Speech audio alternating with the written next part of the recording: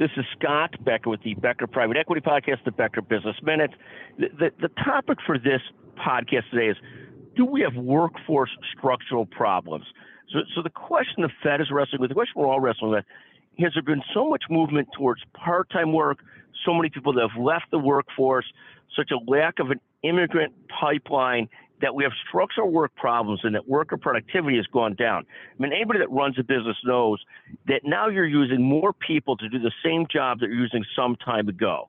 And this has led to sort of, this is because of a decrease in worker productivity. Maybe it's more remote work. Maybe it's more people working part-time versus full-time. Not sure what it is, but suddenly you've got the Fed, who's been working so hard to bring down, to sort of bring up jobless claims, to sort of soften the labor market a little bit, has raised rates so much in the last year and doesn't seem to be able to do it, partly because concerns about, do we have structural workforce problems or bigger term workforce problems that are causing it to be not elastic with the Fed raising rates? So again, jobless claims stay pretty low, GDP stays pretty high, and the Fed keeps on trying to whack the mole that is inflation.